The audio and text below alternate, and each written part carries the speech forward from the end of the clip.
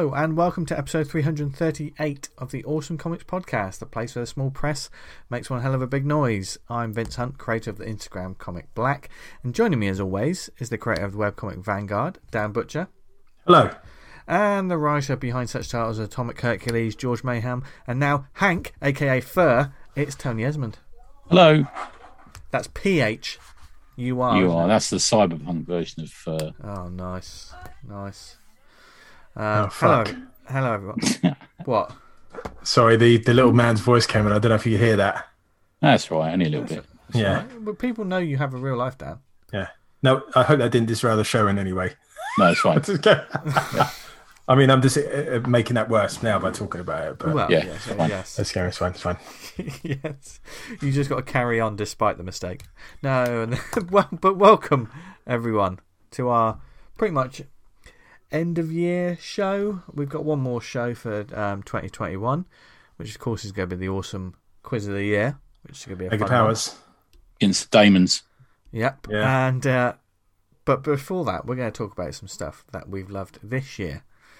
Yes, this is the episode where we're going to be talking about our faves of 2021. Now, when we say these sort of things, our ones aren't like best of lists of things that were released and stuff.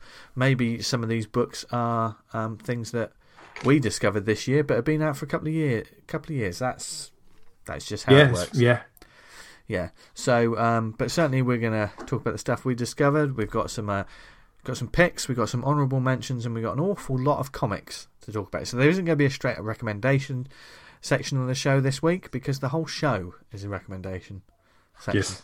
Really? And it's all for the joy of comics. and we need it after another difficult year. But you know It'll what? be over soon. What? It'll be over by Christmas. Yeah. Yeah. But, I mean, some of us will be sat at home, eating mince pies, drinking eggnog. Oh, you don't really get eggnog. Hopefully reading. So much, No. I don't think I've ever had eggnog. I don't think I ever have. I've had a bit Is of it mulled nice, wine. Dan? Have you had it? No, I can't say the idea of an egg-based drink really appeals. Egg-based drink sounds like a band name. It's meant to be. I've heard it's nice.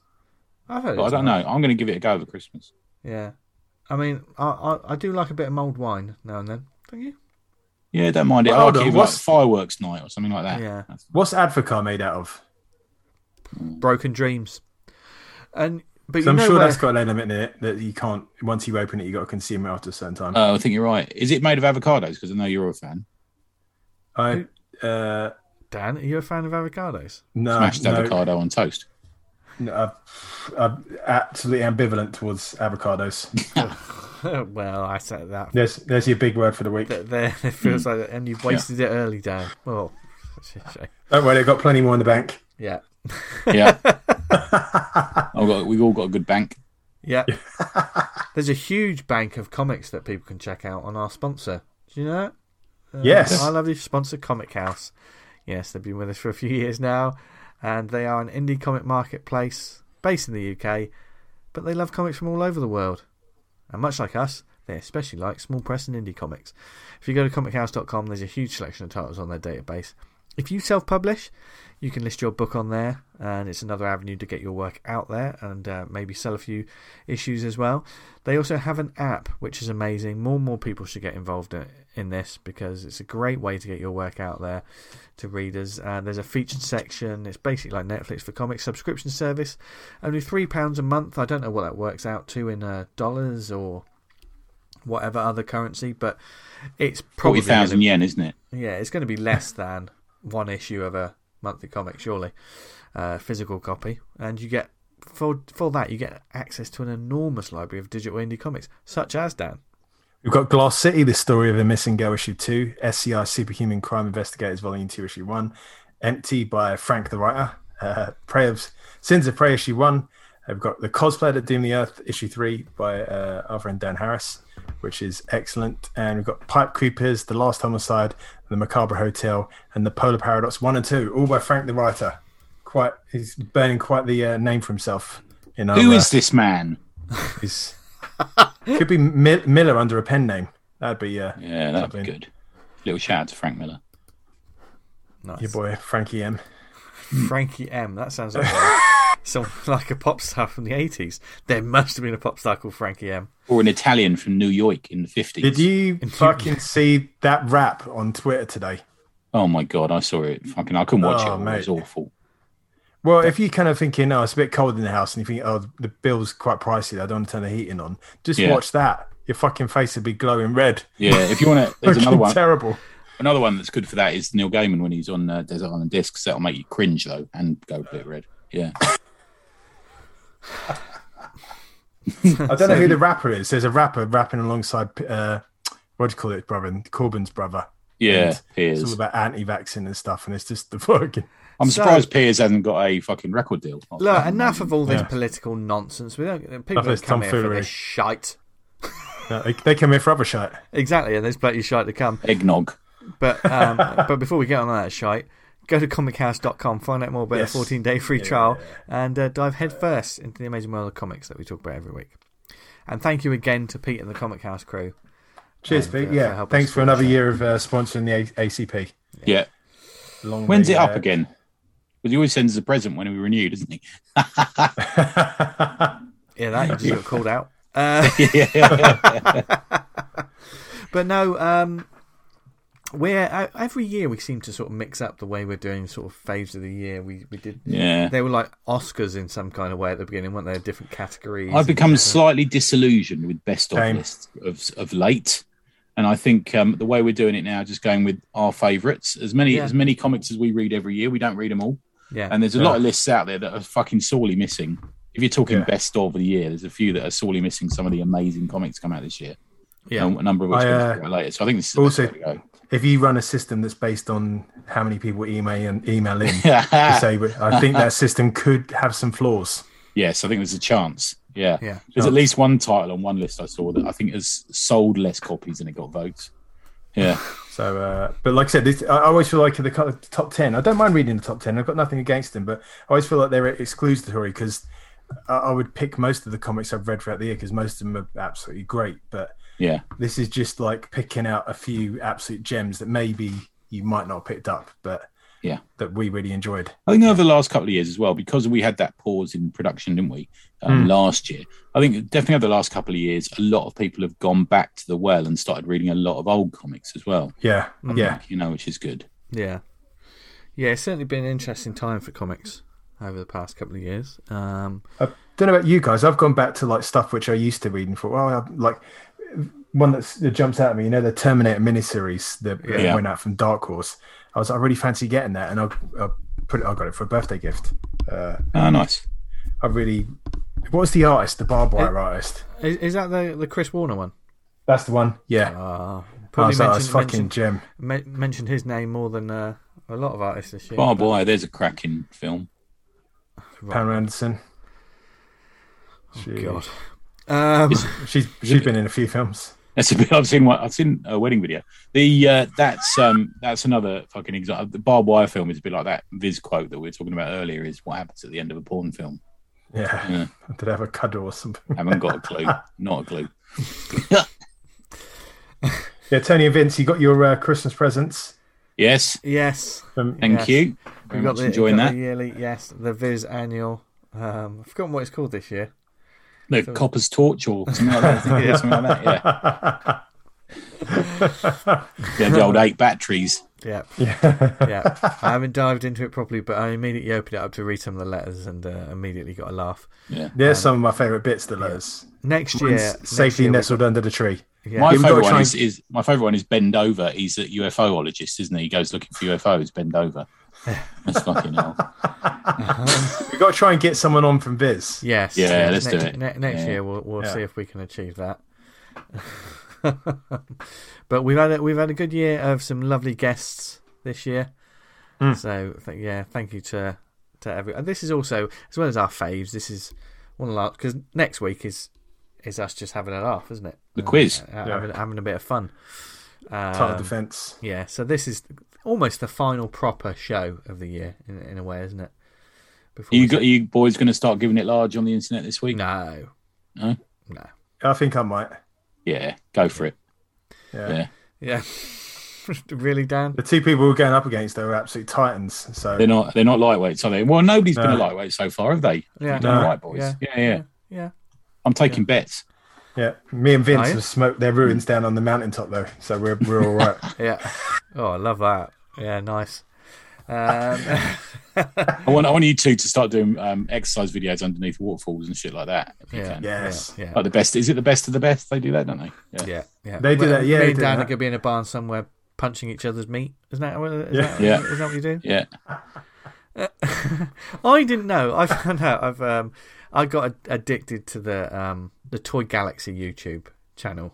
Yeah, I recently. really like those videos. I've just been Yeah. going through all of them. I did not know that one of the ones I watched was like terrible action figures. Number one was, of course, the Punisher that turns into a gun, and Oh, he's got like a dick missile. he's got a dick missile. Yeah, very strange that. But I didn't know there was another toy that was part of the Rocky series, but it's actually just the piece of meat that he trains All right. against. As a toy manufacturer, what makes you think? Yeah, like a Do you want it's this? it's not like something that comes with a figure. It's on its own. It has its own packaging, and it's just called the meat. The meat. It's probably like one of those things that's ridiculously expensive now if you wanted to get hold of Probably. it because no one fucking bought it. Probably. You could get a Rocky G.I. Joe action figure. He joined G.I. Joe. There you go. Oh, did he? We all have. Fat fans. Yeah, Yeah. yeah. Everyone has. They're essentially like the Avengers, aren't they? Everyone's an Avenger at some point. Everyone's an Avenger. But not everyone makes it onto our faves of the year. Hey, slick. But even if you didn't, if we talked about it on this show, then you obviously know that we absolutely loved a lot of comics, as always, this year. You may hear some, you will hear some titles that we've talked about before. We'll just revisit them, big them up a bit more, and just talk about how much we love them. And that's what it is. So this Should we do the old one? We do one each and then move around. Do you want to say your titles from the top, or should we just reveal? One each as we go along. Yeah, through. yeah. I think the listeners can discover them as we go. Okay. Even though And we'll leave internally dimensions to the end. Yeah. Internally we know what we've picked, but yeah. So Ooh. who you heard, Tony? You heard. What I don't mind order should going we first. do it in? Yeah. Go on, you go first, V. Go on. Yeah. Oh, you sure? Okay. Yeah. All right. Well, my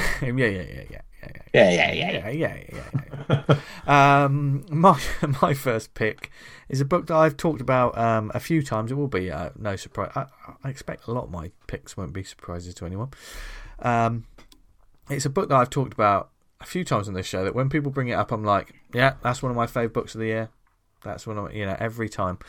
And this is Hauntings by Lise April Amelia, or Lise Richardson, she was at the time. This is a collection of 9 Lessons in Hauntings is the actual full title. It's a collection of short autobiographical ghost story comics about living, walking and running in and around the city of Bath, which, as a lot of people know, I live near and work in. Is that a city? Oh yeah, baby. Why don't you? Do you think that England only has one city and that's London? No, I accept that there's Birmingham as well. There's Birmingham as well. I thought it was like a hamlet, something like that. Yeah. It's like you step outside London and all of a sudden it's just like the Wild West. There's nothing for miles. No, it's just like all creatures great and small outside London. That's what it's like. Or Emmerdale. Morse. Morse. But Hauntings, though, this came out earlier this year. It was something that was part of Lisa's Patreon. She was like posting a page at a time, and I'm just absolutely loving it. And those that were part of the Patreon, when she got it printed, the people that supported her got the book, and then afterwards she put it out on a shop. I think she sold out of the books all now, but you can get it on Gumroad, a digital version, because she didn't release a digital version straight away. I think there was a bit of time before then.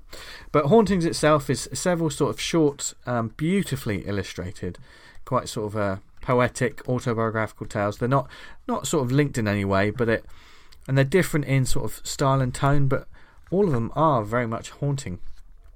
in their own way. I mean, one of them is called The 13th Stone, and there's a running theme of taking a dog for a walk and discovering weirdness or being freaked out by stuff. Have you ever had that, Tony? Like when you've walked the dog, like there's something out the corner of your eye and you're like, what the fuck's that? You know, those weird moments. Surely you've had that. There's a car park near me. That's enough. That's different kind of... right. If ever Tony says there's a car park near me, stop the story. Yeah, it's nice though, because they let you know when they're driving off because they flash their lights at you. No.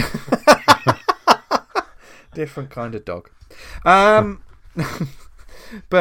like the tale that the 13th Stone is literally during a blazing hot summer, walking through a field, and there's strange stones in the middle of nowhere. There's no one around, and like she keeps thinking that there's someone in the distance, but when she gets closer, it's another stone, and it's all very strange. There's definitely a sort of like folklore, folk horror vibe to it. The artwork is absolutely stunning and beautiful from page to page. It has been gratifying to see, because we're still a bubble within a bubble. We're a small little show, but it's lovely to see how many people have cottoned on to this book and absolutely love it, like from all over the world. I know Cliff Cumber's a big fan of it, and lots of our listeners and stuff have checked this out and thoroughly. It just, I think it says a lot for a book. Books can make you obviously think about things. They can, you can get entertainment out of them, but to really be evocative of a feeling of like true sort of like not being uncomfortable, but that real moment of what that feeling is that the creator is trying to emphasize within these stories. And one of them brilliantly was just walking a dog at night, beautiful views of Bath lit up, and she calls back to the dog's got like a light on the collar, so when you're walking at night, and she calls the dog, and the dog approaches. She sees the light in the distance, and she calls the dog forward, and the dog approaches her, and the light's still there in the distance, which is a little bit creepy. So she doesn't look back again. Ghost dog. Yeah, there's lots of weirdness. I don't want to. You really kind of do have to see it for yourself. This sort of thing. Every single page could be a postcard, could be a print, could be anything. Lisa's work is some of my favourites. She's got postcards and all kinds available. LisaAprilAmelia.gumroad.com is where you can get the digital edition of Hauntings, and it's 96 pages. It's a lovely sort of a square type book, that square sized book that totally inspired me to pick that sort of book for when I eventually did Black. And I like that sort of format for books. It's printed really nicely. Anyone who's got a copy of it, it's a beautiful little book. And I hope to see more like this, because I know Lisa's she's doing some recipe stuff at the moment. I think cookery type things. But I could post any page, a picture of any page of this book, and people would go, "Wow, that's beautiful and lovely." So it went straight to I've reread it several times as well. And for me, that says a lot, because I don't always reread a lot of stuff, even if I really love it. But beautiful stuff. It's also a great book to give to people who aren't necessarily comic book readers, or people that love the medium as much as we do. I think it travels really well in the way that like Follow Me In and stuff like that is. It goes beyond the boundaries of this medium we loved. I think I could give this to anyone in my family, and I'm pretty much guaranteed that they're going to enjoy it, and they'll enjoy reading it. And I think that's what a recommendation is all about, really. So Hauntings, the highest of recommendations for me to kick us off. So I don't think Lisa's Patreon's available at the moment, but certainly LisaAprilAmelia.gumroad.com. She's also available on Twitter, LisaAprilAmelia. At the moment she's Lisa, but on skis. So I believe she's back in Finland at the moment. Awesome. All right. I could be wrong. Okay. But yes, so that one's my one. Thoroughly recommended. If the print available is not, it's not available anymore. So us lucky people that do have it, it is a very limited sort of book. But the digital's there, and you can still enjoy it. So thoroughly go and check it out. That's my first one. Who's going next? D-Man, do you want to go next? Yeah, I'll go first. This is one we mentioned earlier in the year. Vince read it one week, and then I picked it up the next week, and I was quite deeply affected by it, if I'm honest. And it was As Before, So Behind, story and art by Ted Clausen. And I'll read you the blurb at the start of the book. In November 2017, my spouse and I lost our infant son shortly following his birth due to complications during labour.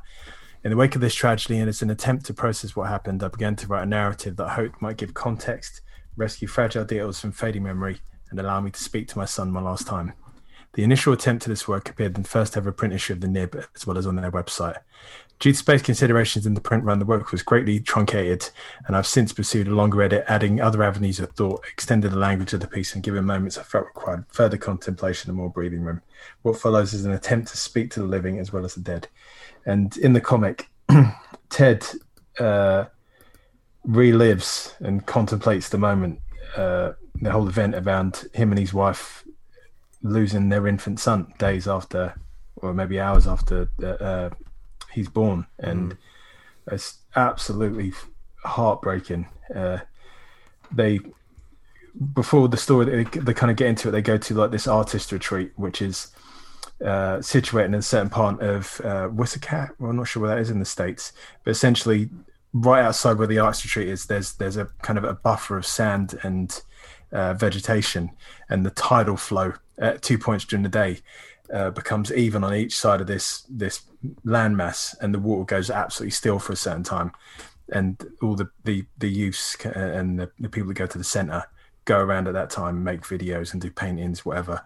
And this sort of becomes a metaphor for how Ted begins to deal with like the loss of his son, and this moment of him being in between two forces, and he's kind of lost. He doesn't know what to do with himself, and it's really emotive. I kind of feel sad even going over it now, but yeah, it's such a great comic. I mean, the art in some places is quite perfunctory and not like totally on point, and other places just absolutely it is what it needs to be. But it's definitely worth a read, and it's one that stuck with me when we first read it and you first recommended it, Vince. And it's still got that power over me now when I've reread it. So I remember this, because when I found this, I think it was just on a Comixology.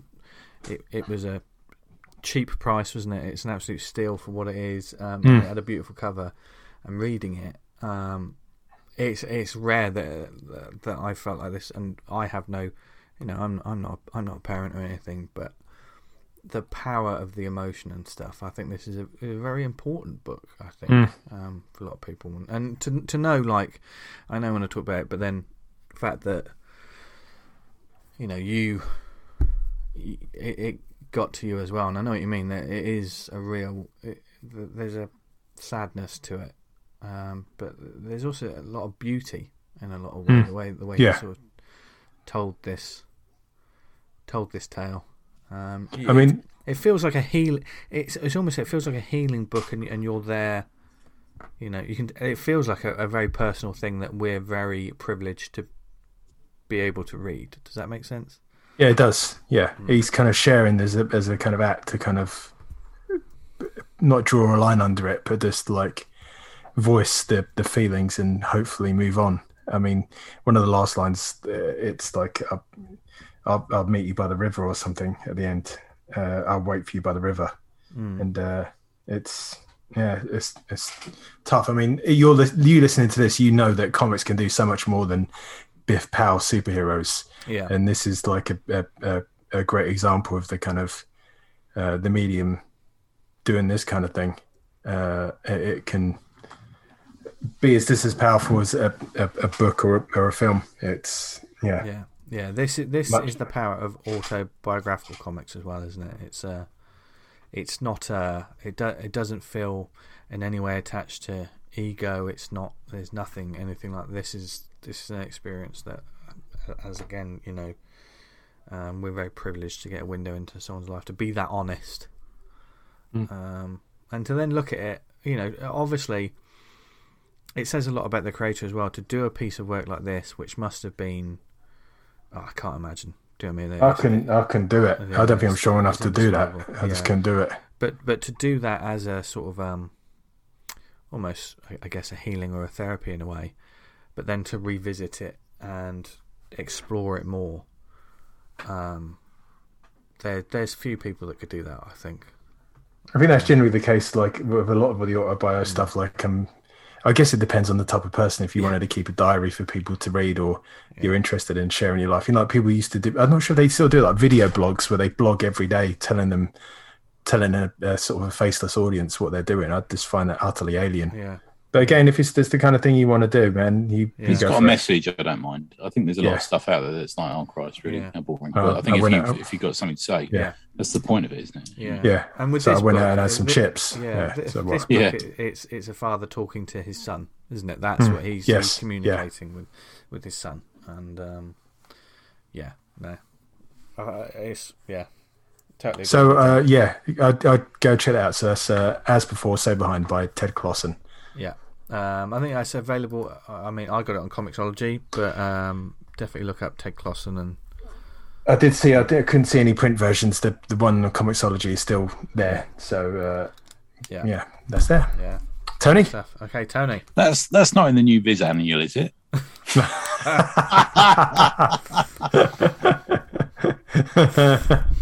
Jesus. I had to lighten the mood. Yeah. That's all right. We can swing to.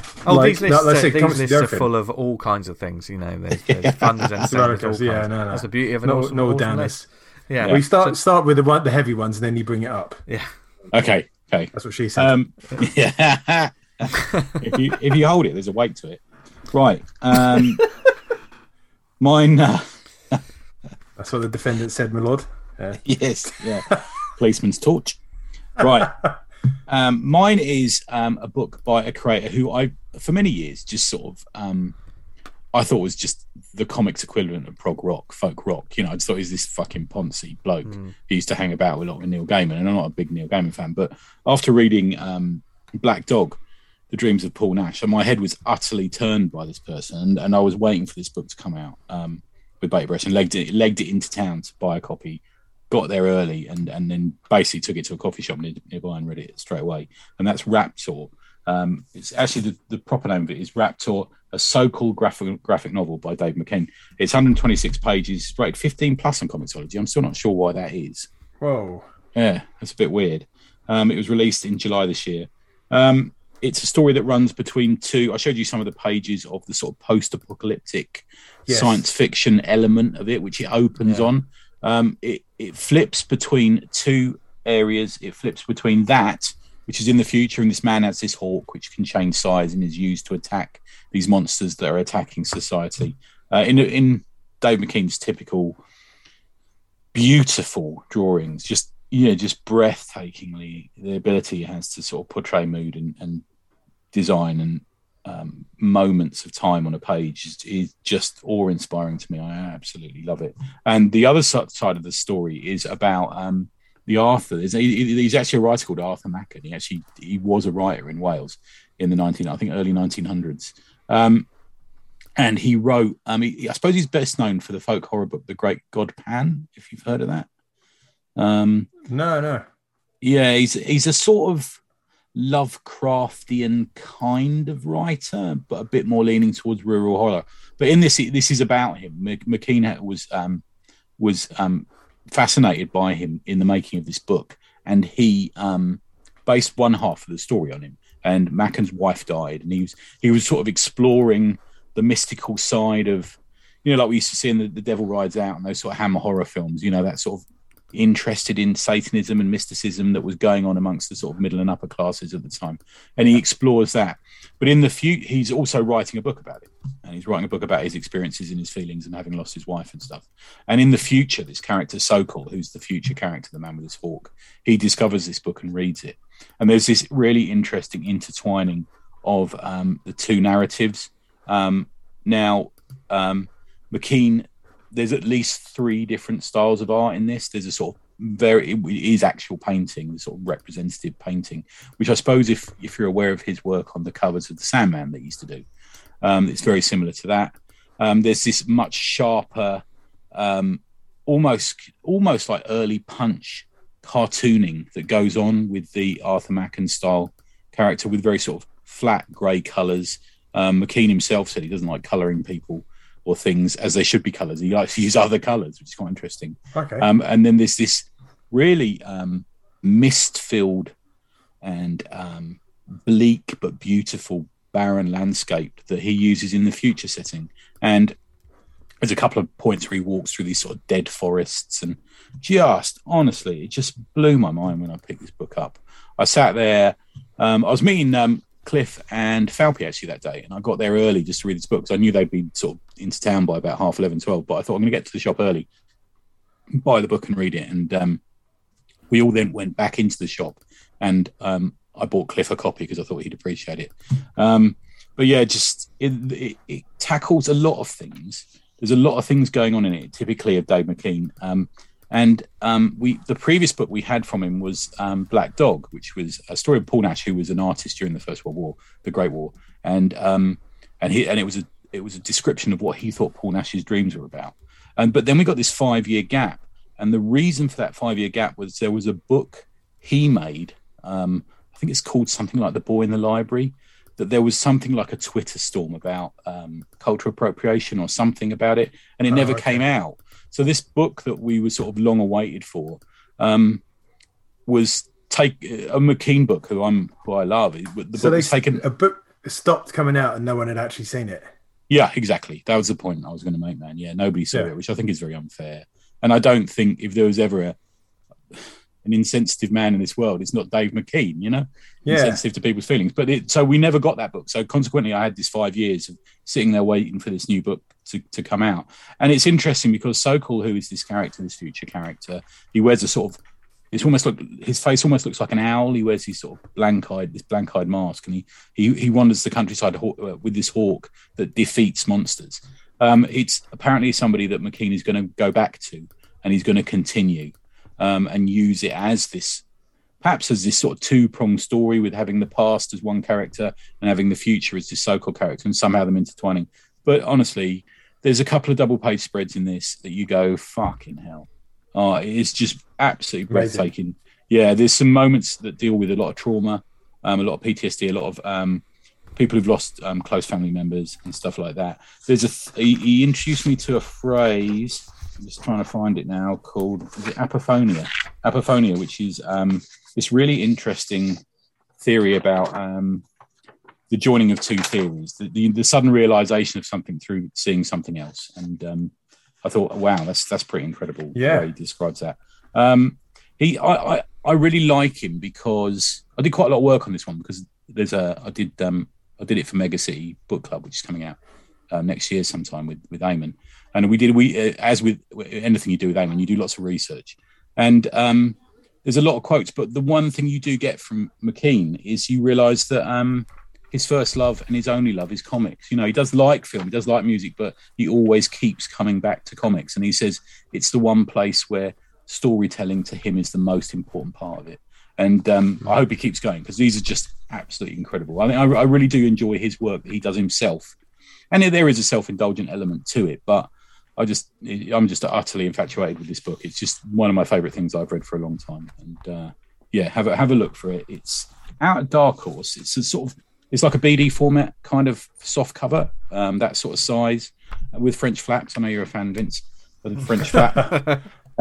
It's only $24.99, so that's pretty good.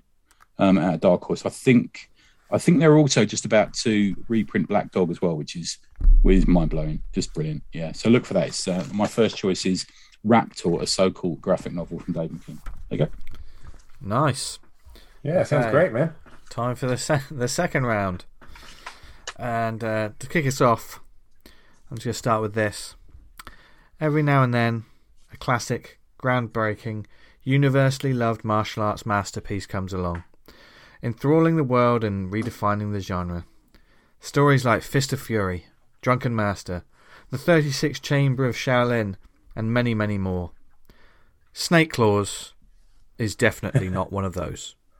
And that is from the back cover of Volume 1 of Snake Claws by Edison Neo.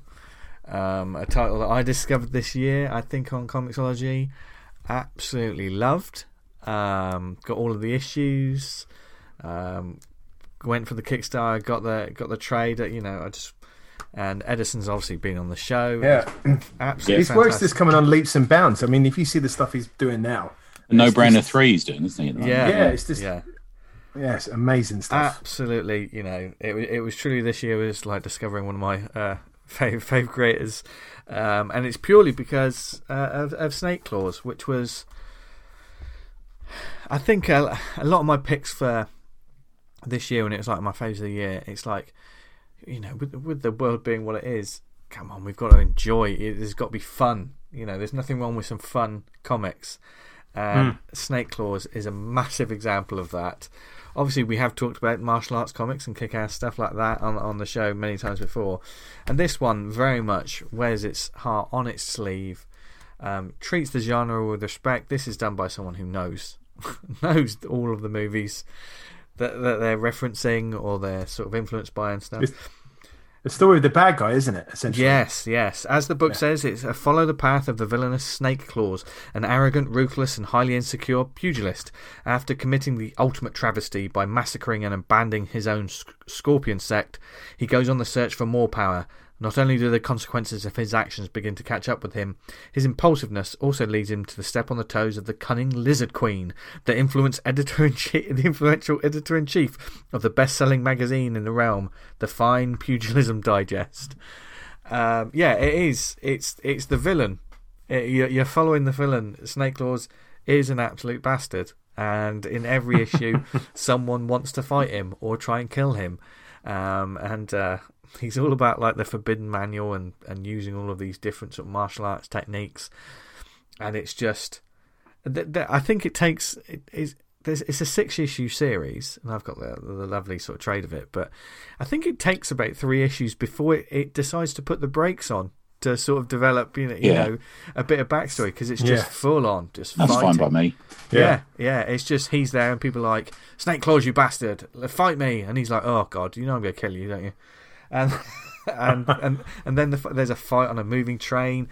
There's a fight. He fights a load of ninjas on a boat. He fights on an icy lake. In a bar. There's a sort of a battle at the Drunken Prawn. All of the chapters as well have fabulous titles that sound like martial arts movies. Like. And their covers all look like martial arts covers as well. That was what sort of dragged me in. Like book 1, The 13 Carriages of Death.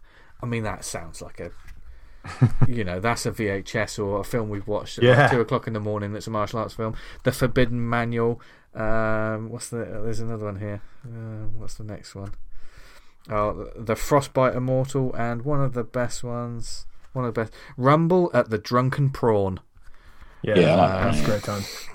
There's that thing about manuals. There's definitely it's in this Edison Neo's work, but like that popped up in films a lot. It must have been thing. The finger manual and all that sort of thing is a big thing. Isn't it? I wonder why that must have been a real thing, if you know what I mean. Like for them to kind of feature heavily. So I presume practitioners must have like documented what they were doing in a book of sorts to kind of pass down. I don't know. Why would you document that?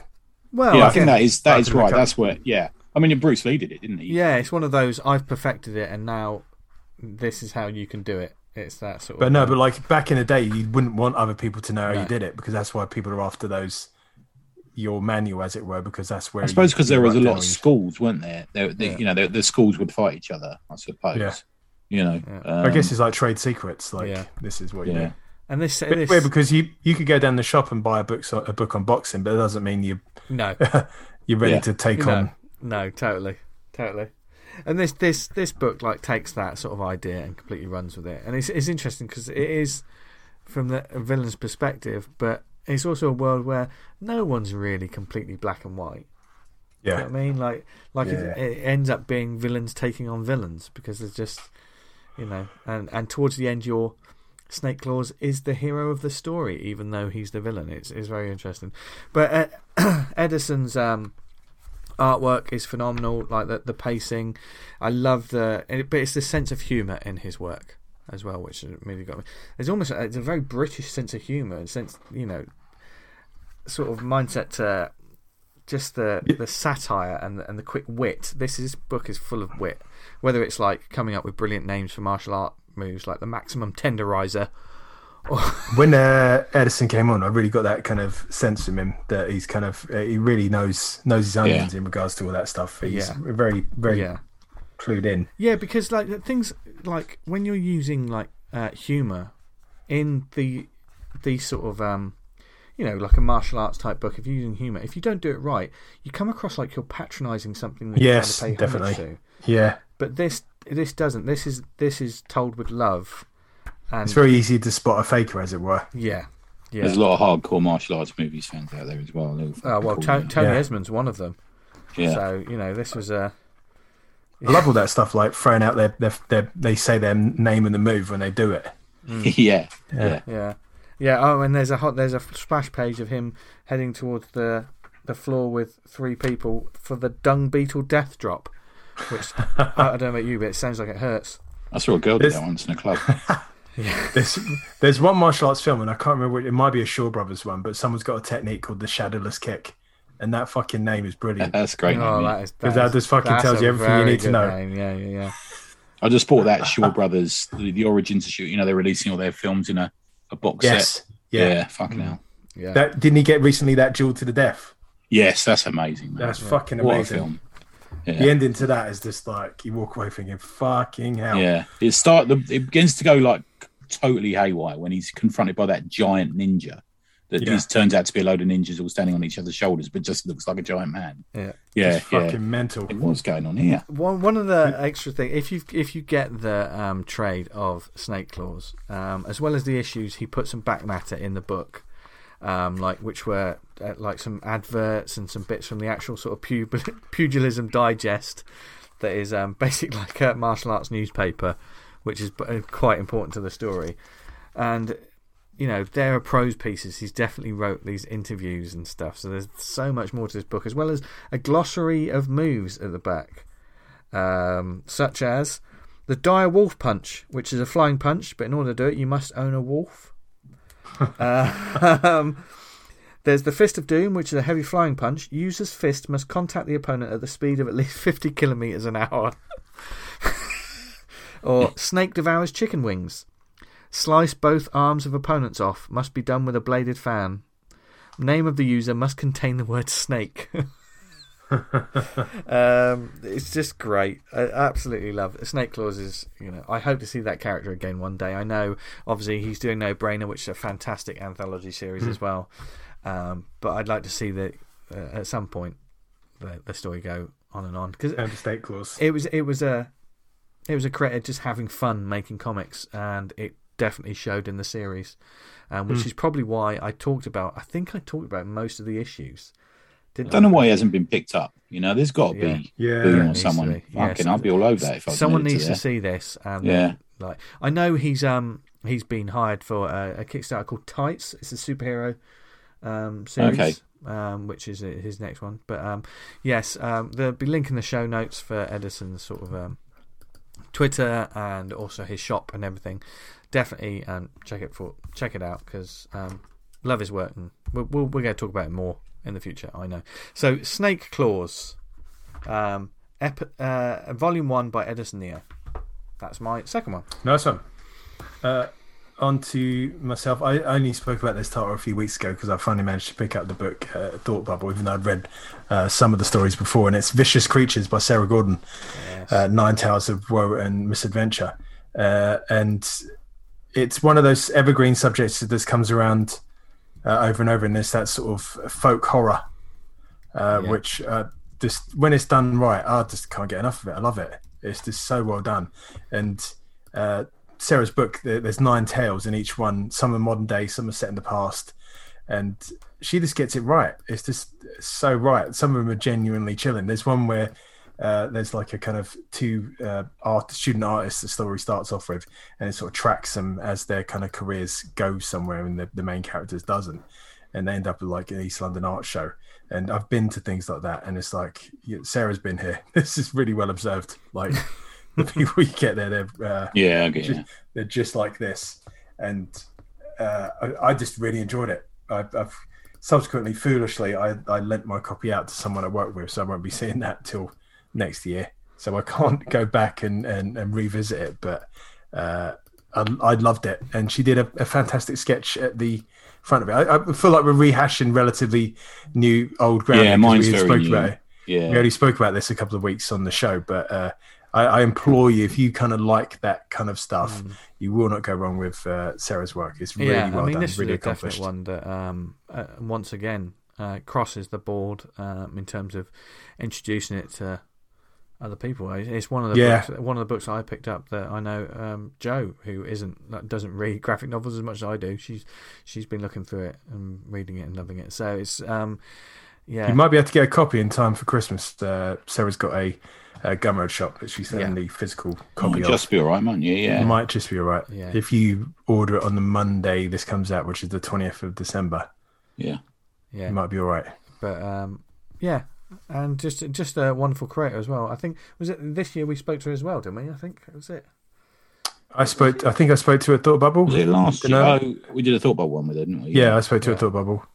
God, it's just I just absolutely lose it after a week or two of this show. I can't remember when I've spoken to when. Yeah. When I was looking back in the list of things that we had, people we talked to and things we talked about, I was like, Jesus, that was this year. Yeah, it's been an odd one. There doesn't seem to be many things to sort of punctuate it for me. Yeah. Which story in the book freaked you out the most, Dan? For me, it was the rat one in the woman in the sewers. Oh. That's really. I think that's the first one. Yeah. I quite like the one where there's a chap who falls in love with a ghost, and he keeps going back to the attic to see her. And oh god, yeah.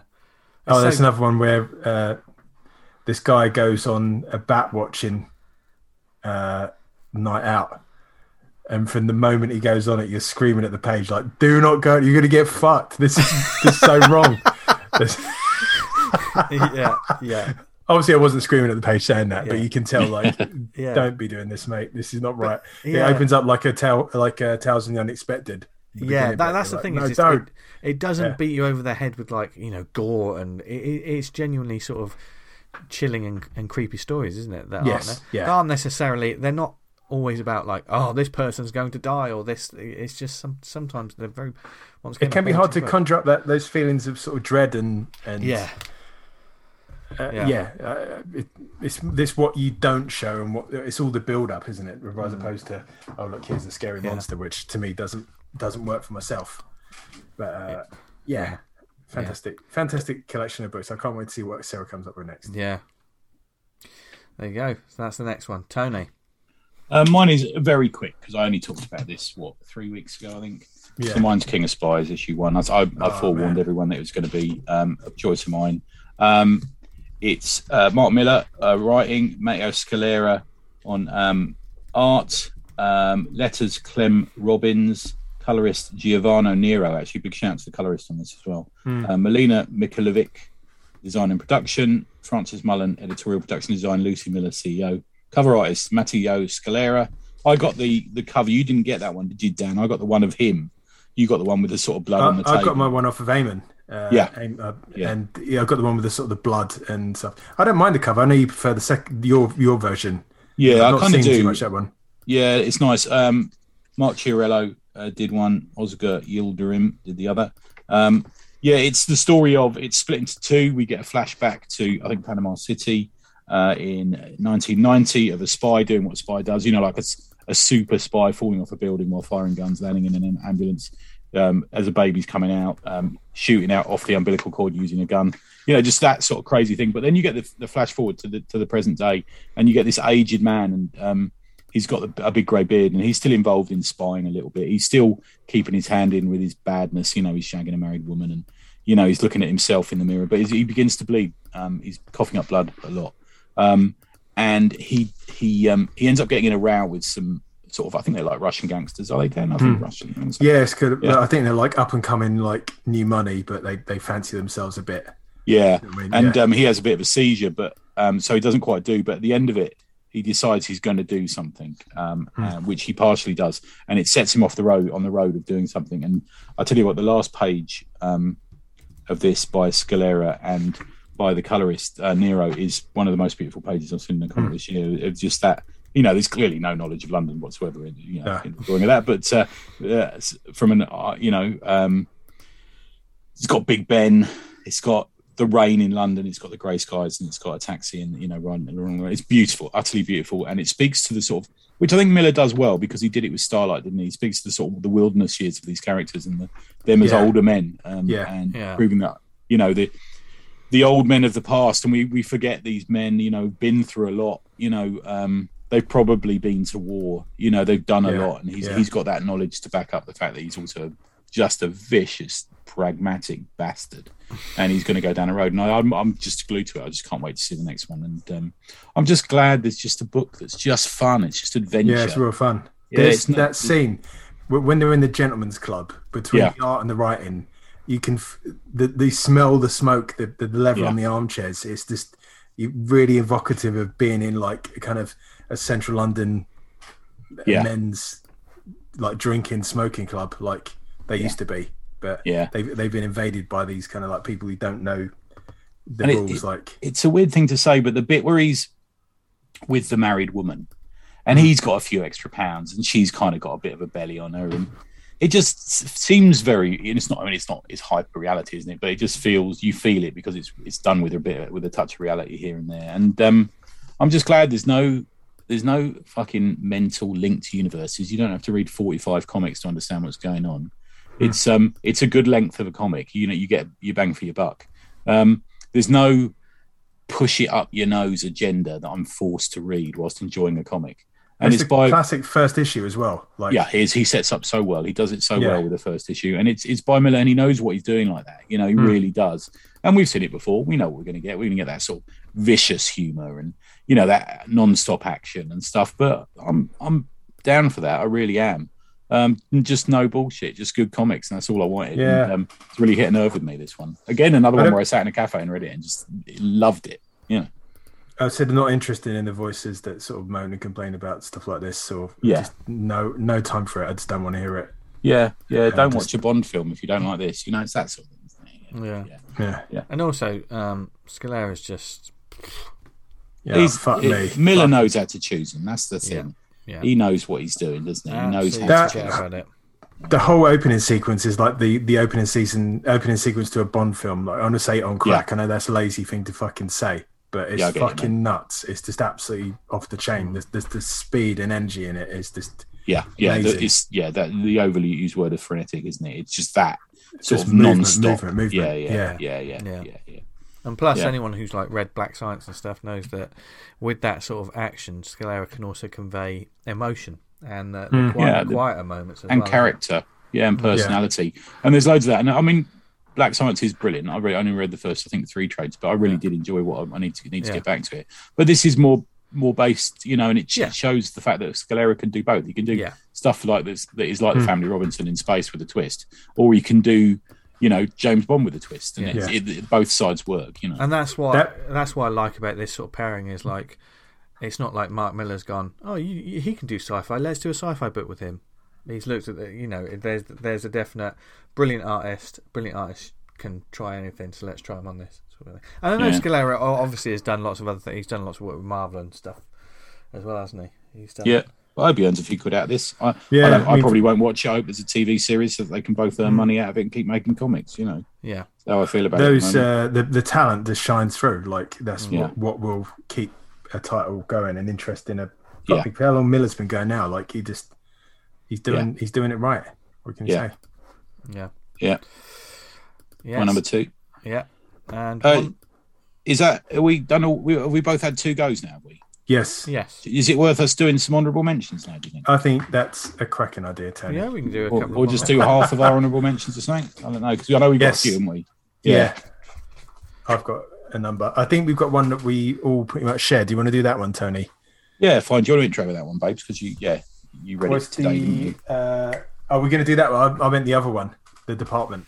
Oh, Department of Truth. Yeah. So yes, Department of Truth is a big shout out, and it's a book that mostly I enjoy because Martin's on it, but it's good when he's not on it as well occasionally. But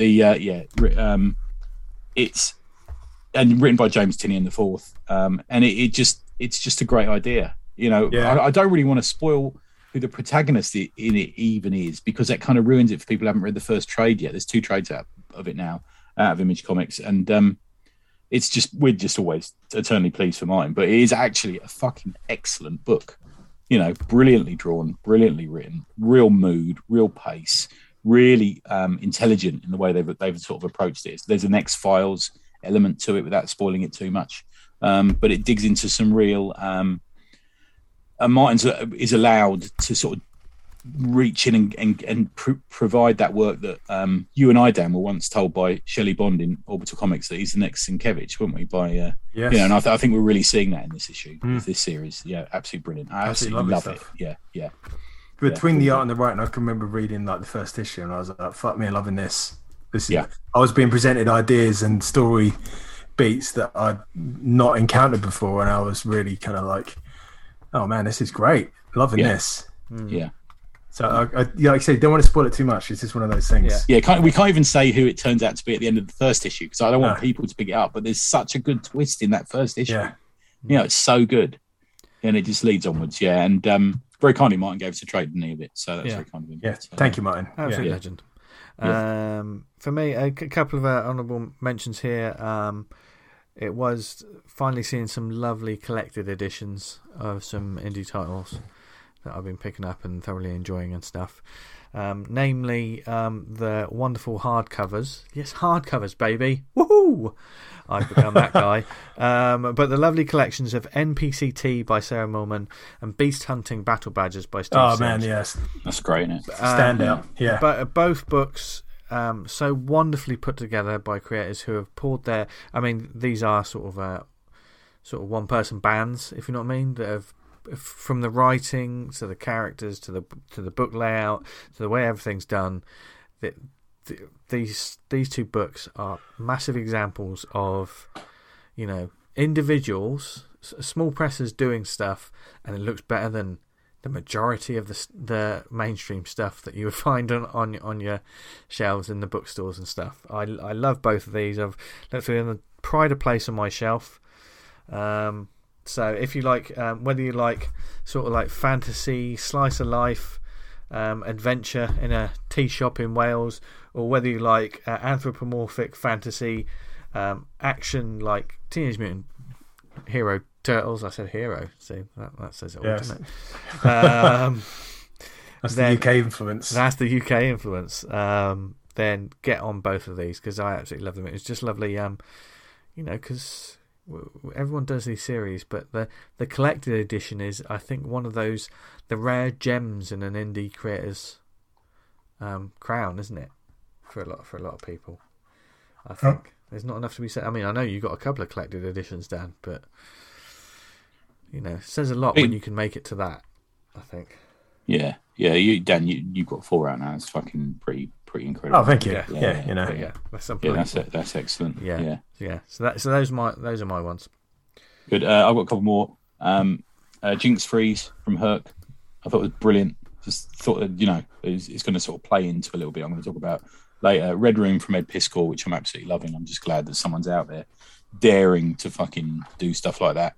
I've not seen any of that. I've got to fucking see that. Yeah, man, fucking heard a lot about it. Yeah, and both there's been 2 volumes of Black Sad now. They all fall down, part 1 and 2. Oh man, which is fucking incredible. Just like a lesson in how to do comics. Yeah, every single time. You know, what can you? Anything you say about that is just doesn't do it justice. It's fucking amazing. Yeah, yeah. Right, mine. I've got one. Just do one more. Yeah, just a little shout out to. I get so excited about comics all year round. I forget what I've read, but so these. Unfortunately, this is quite a recent one, but a shout out to Fantagraphics for all they do. Really, I've loved loads of what they've done this year. Everything from Red Room to Johnny Ryan books to this, and they are putting out the Alberta Brethier reprint library. And it's all I've read in the last month. I've just read Brethier.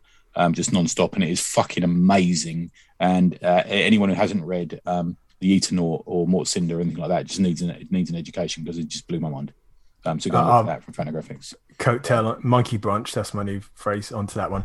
With Crash Site, Tony, you bought me this and I fucking loved it. Didn't know what I was going to get, and what I got, I was like, oh, this is fucking nuts. Loved it. It felt like it was made for us. And an English dude, English dude working Fantagraphics, great. Yeah. Nathan Cowdery. Two quick ones more was Hate Punch 2, The Hunt for Justice. I absolutely love this comic. I'm still not sure where you can get it, but I know the writer of it has reached out to me and said that a couple of people have been in touch for him. Good work. Oh, nice. That's always nice to know. Asking where to get it. So go check that one out. And Rufus Marigold. I know we all like that one.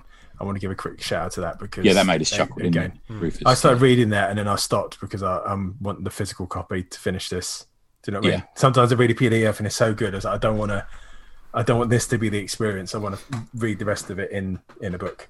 Go look at Europe Comics again. I mean, we don't say it, we say about it all the time, but the Undertaker as well. There's so much going on over there that is fucking amazing. And we're about to get the new Enrico Marini book, the noir book he's doing, so we're very excited about it.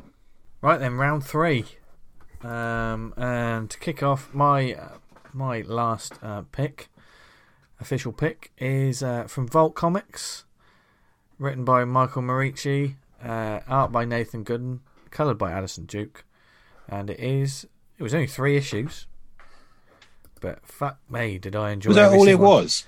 Yep. There's a hardback of that now, isn't it? Yeah, and it's hardback I'll probably be getting soon. And I am, of course, talking about Barbaric. You're getting it from Santa? Well, who knows? I'll let you know after Christmas. But yes, Barbaric. Owen the Barbarian has been cursed to do good with what remains of his life. His bloodthirsty weapon, axe, has become his moral compass with a drinking problem. Together they wander the realm, foredoomed to help any who seek assistance. But there's one thing Owen hates more than a life with rules, and that's witches. Welcome to the skull-cracking, blood-spattering, mayhem-loving comic brave enough to ask, how can a man sworn to do good do so much violence? Ha! They're just fucking with you. This is just Barbaric. And it very much is... it's a fantasy book about a badass with a sentient axe that loves drinking blood, and the main character is a bastard who he's been cursed to do good and has to sort of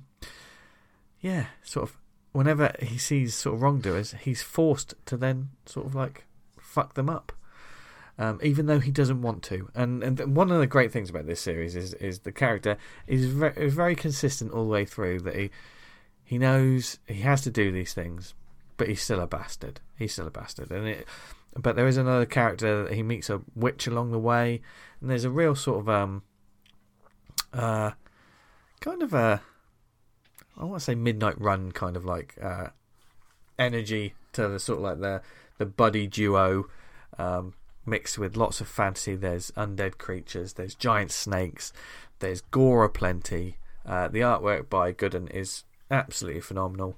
There's the writing by Marici is just absolutely, it works on so many levels. It works in, there's definite layers to something that you can also just enjoy for just a rollicking popcorn time.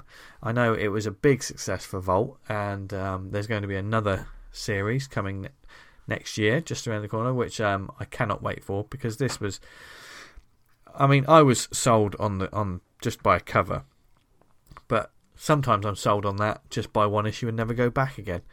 But with Barbaric, I continue to talk about it, I continue to love it, and it stuck the landing as well, leaving a sort of cliffhanger that where big things are about to happen, and I cannot wait for the second volume. I will say, I mean, I read it all digitally. I am going to get the collected volume. That's going on the shelf without a doubt. And whether it's at Christmas or just after Christmas, it's going to happen very, very soon. I would say this: the individual. I mean, and yes, I'm going to bring up my problem with digital pricing once again. Mark that off your bingo cards. But the individual issues they're £3.19 on Comixology. I mean, they are like they're 35 to 40 pages each one. You know, it's a slightly larger book basically, but they're still on the upper echelon of your single issues. They're £3.19. So for 3 issues, that comes to about just under £11, doesn't it? Really. Volume 1, I just got to double check to make sure there are 3 issues. I'm pretty sure it's 3 issues. Yes, it's 3 issues. Volume 1 has obviously come out. I do not know if there's back matter. There could be, there could not. It is on Comixology for £13.69. Why is that more than buying the 3 individual issues? What's that? The collection is that much? The collection, digital collection. The digital collection is £13.69. I think that's probably a similar price to actually buying it. It better have a naked picture of his mother in the back. Yeah. I don't understand why publishers do this with these collected editions. Fuck's sake. And it is, if I click on this, I mean, I can say this because I'm double dipping on this. I'm getting the printed book, but the page count's 111 pages, so there's probably a little bit of back matter in it, but there's still not. For me, that's not. For a digital, you can't do it. And a lot of these publishers do this. I love Vault Comics. I love what they've been doing, like Vault and Aftershock. There's so many fantastic indie publishers. This pricing is, I like to think, divorced from the actual creativity of the book. You know? Yes, the pricing is less to do with like with the actual books, isn't it? It's just like, what do they? Just think of a random number. Do they? You know? I mean, but even then, like, even if a number like that. Are they pricing it like that so that when it comes to a sale, it's a better sale? But I would say that, but a lot of like the independent publishers don't necessarily do that, do they? They don't have like 50% off and things like that. No, you don't see many Vault Comixology sales. No, they're not like Dynamite or someone like that who has them all the time. No. But saying that, I'm gonna go back and buy it. I'm just not gonna buy the digital collection. I'm just got to be straight up honest that. I think that pricing's fairly jank. Yeah. Speaking of Comixology pricing, a lot of big sales on there at the moment, my friends. Oh, really? Excellent. A lot of cracking sales on there. Yeah. Go and have a look. Lovely. But yes, Barbaric. If you like high fantasy with a sort of like modern twist, but not something that looks down on the genre. It's something that also, once again, loves the genre. Takes it seriously. It's got Conan running through its veins with a healthy dose of. It's almost like Conan meets the film Payback. Do you remember that? Do you remember that Mel Gibson film before Mel Gibson went fucking? Well, that's based on Parker. Yeah. Basic. Yeah. It's that. That's Parker, the first book. That's actually a good film. And Lucy Liu's in that. Yeah, it's a brilliant film, and it was also they did it once before, didn't they? What's the Lee Marvin one? Lee Marvin one, yeah. I can't remember now because it wasn't until Jason Statham made a Parker movie that they were allowed to use the proper name, were they? They had to call him something else in that one, didn't they? Oh, really? Why was that? Yeah. Just the author Donald Westlake didn't want it. He didn't want him. Using it. Yeah. I forgot what he's called. It does begin with a P. Palmer, or something like that. Yeah, that's right. It's very similar, but yeah. But when the Stafe comes knocking, say like we want to use Parker, is that? I think Westlake had died by that point. Sadly, yeah.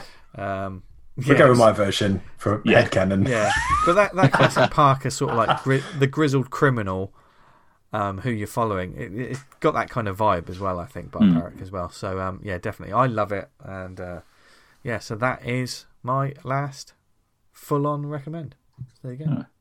Oh. Who's going next? Dan? Or is it me now? Dan, is it? Because we're going to sort of join. Tony, do you want to do yours? We're going to form an Eiffel Tower over your one, aren't we?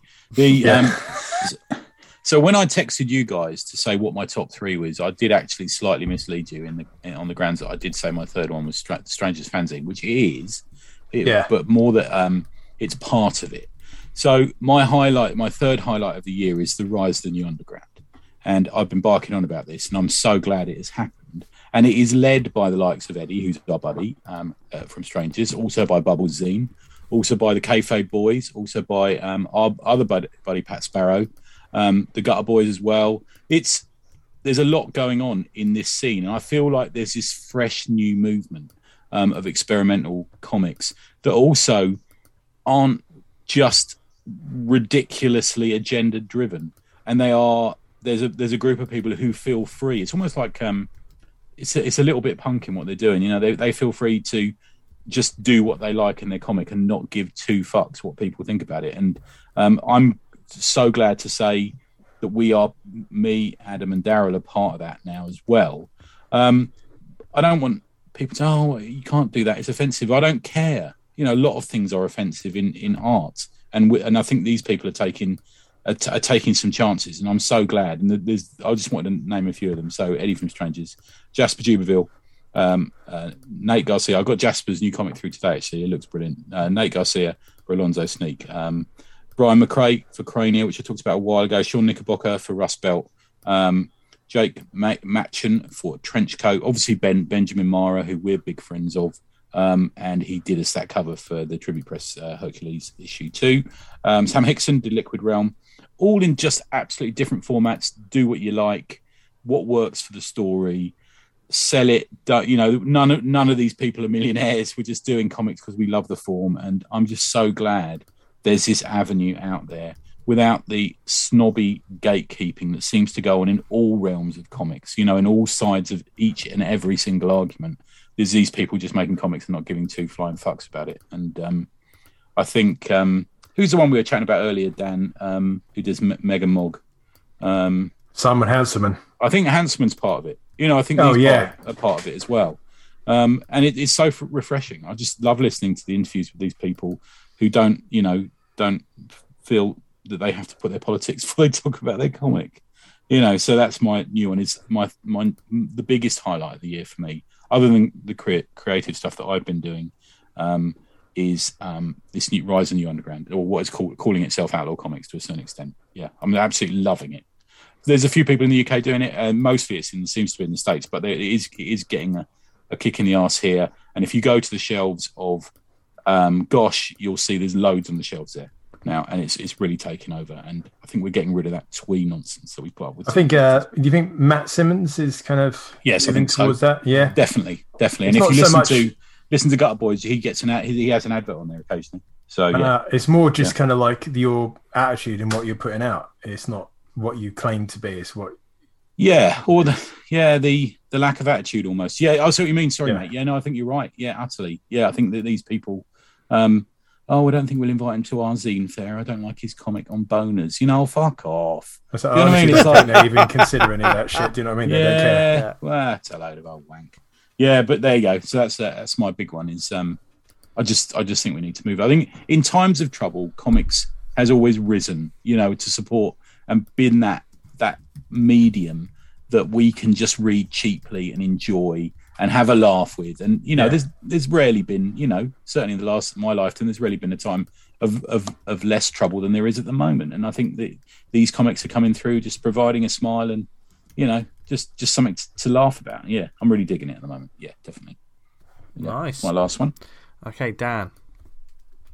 Yes, my last one is an absolute beast. I started reading it and then I kind of stopped this some weeks ago, and then I read it all through from start to end today. And it's Barry Windsor Smith. That's a big task, man, reading all that. It took me a few hours, so I've got to say. Yeah. I did have a nap in the middle. I hope that isn't.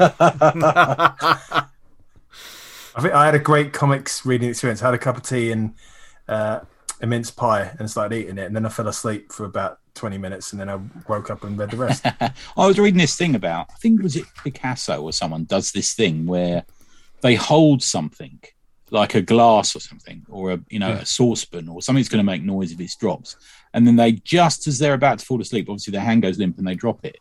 But apparently that point is a time when you can be most creative. There's this theory that's sort of borderline between waking, and maybe that's what's influenced a lot of your thoughts on this book, because it's a deep book, isn't it? There's a lot of emotion going on in it. Yeah, I went through that when I was reading a book in bed the other day and smashed myself in the face with it because Razzle Reader's Wives again. The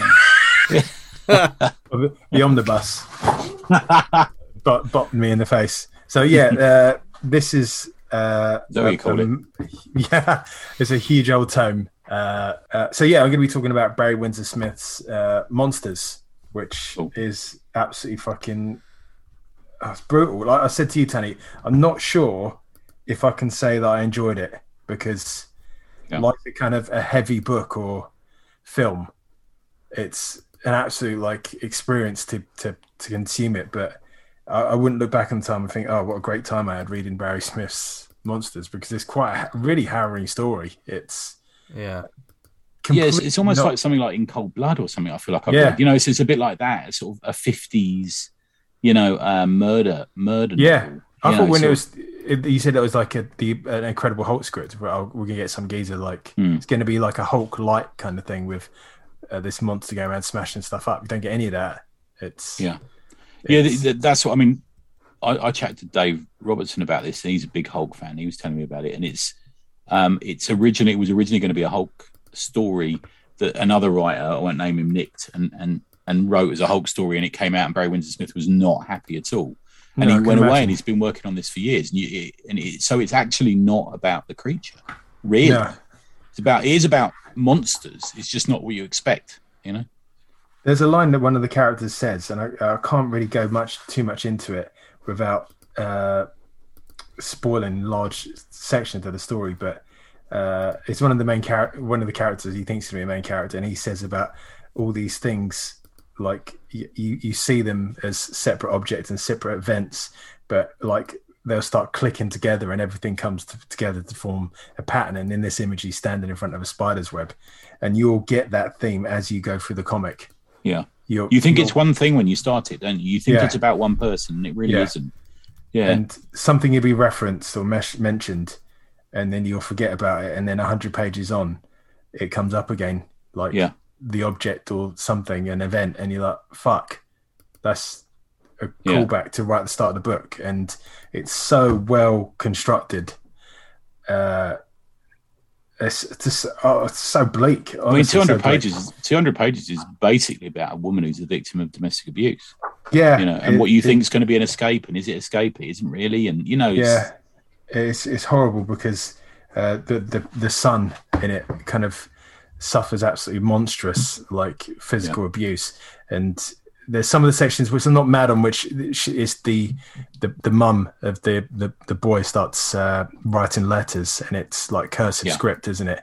Which I've read that many people kind of struggled with, and they didn't read it. I did. I made sure I did because I ducked out most of it. I'll be honest with you. I found it hard to read actually. It is literally. I've genuinely find it hard to read because it's just whatever the font of his handwritten.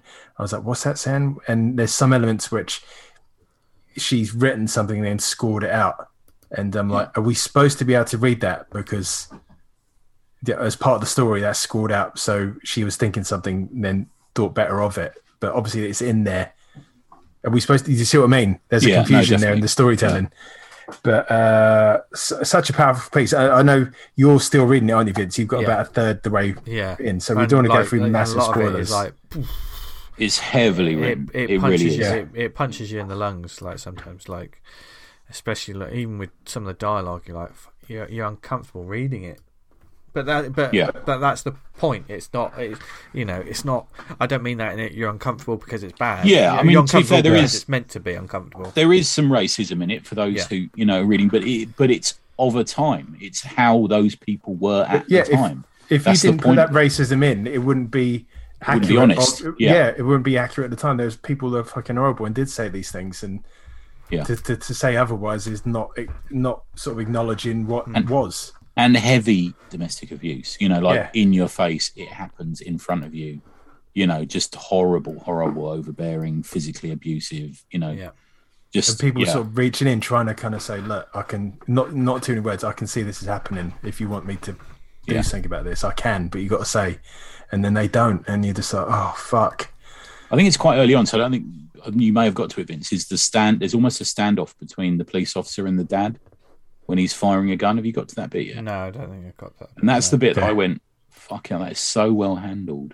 Yeah. It's the way that he stands there and he goes, you got a license for that gun. And it's the dad doesn't want to back down, but you can see he's just this bully. And you got this copper who's not really, he doesn't care about losing face. He's just being professional. And there's this, and it's so well done. It's so cleverly done. Real tension, really well. Yeah, it feels like it's real. Feels like it's real. Yeah. So many times, like, fucking, this is really awkward. Like real, like the situations, the characters, and you're like, oh god, I wish this would end. Like being around a friend's house and their parents having an argument. Yeah, sitting there thinking, oh god, this is terrible. Yeah, but yeah, oh god, like I said, the main character isn't the stories around him, but it focuses on all the people that kind of fashion his life, and it's very hard to kind of for me to explain it. I'm still kind of like compartmentalizing the whole thing. But I think the art's worth of it. We could talk about the art for fucking couple of hours. Man, black and white, just full. Everyone's face is just so and I'll tell you what he does so well. That I just love that he does. And he did that in the X-Men special, the X-Men Wolverine issue. He did his Snow. He handled Snow so well. I don't know why. I just love it. I just love seeing them standing there amongst the snow or the rain. And there's one scene where the woman messes her hair up, and it's just so well done. It's just a little touch, and this is a man who's considered it. The styling of like they're in this house in the 1950s, early 1950s, so, and just like the decor and the furnishings, and it's like that's where, and the art, the clothes they're wearing, it's like this is all absolutely on point. It's just that's you feel like you're in the time zone. It's very, very, very well done. And he earned his money with that book, didn't he? Fucking hell, the lines on the page. I don't know how he kept it consistent if he did this such a long period. Yeah, it's true. It does change subtly. Sometimes like everything's quite heavy, and then the next page it's kind of like quite. Yeah, I found that quite a relief occasionally, because you do really have to spend a lot of time reading each page, and then suddenly you'll open up to a Jeep driving through the countryside or something. You think, oh, and it almost lets you breathe for a couple of minutes, doesn't it? Somehow, I think. Yeah. We relate it back to the Hulk story, because the Hulk's dad is like abusive, isn't he? As far as I can remember, not massively, but.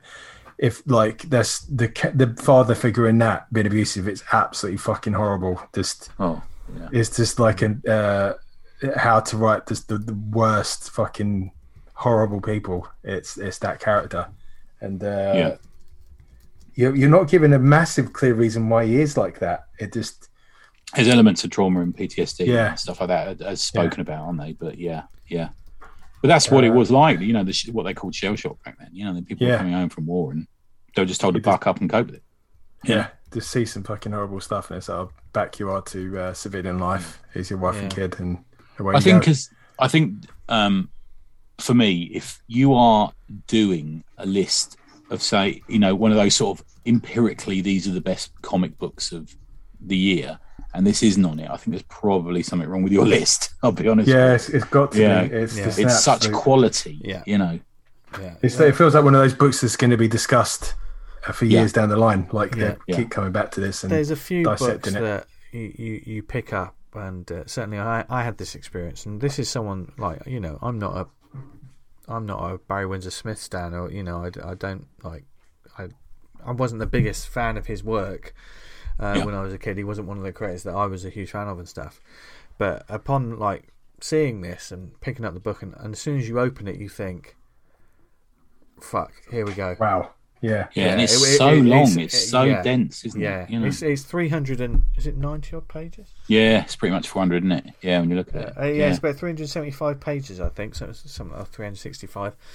And I mean, it's you could knock someone else out with the book, but it says a lot that this is across the board. I know, like for instance, Danny from OK Comics has talked about it. So, hasn't she? Yeah.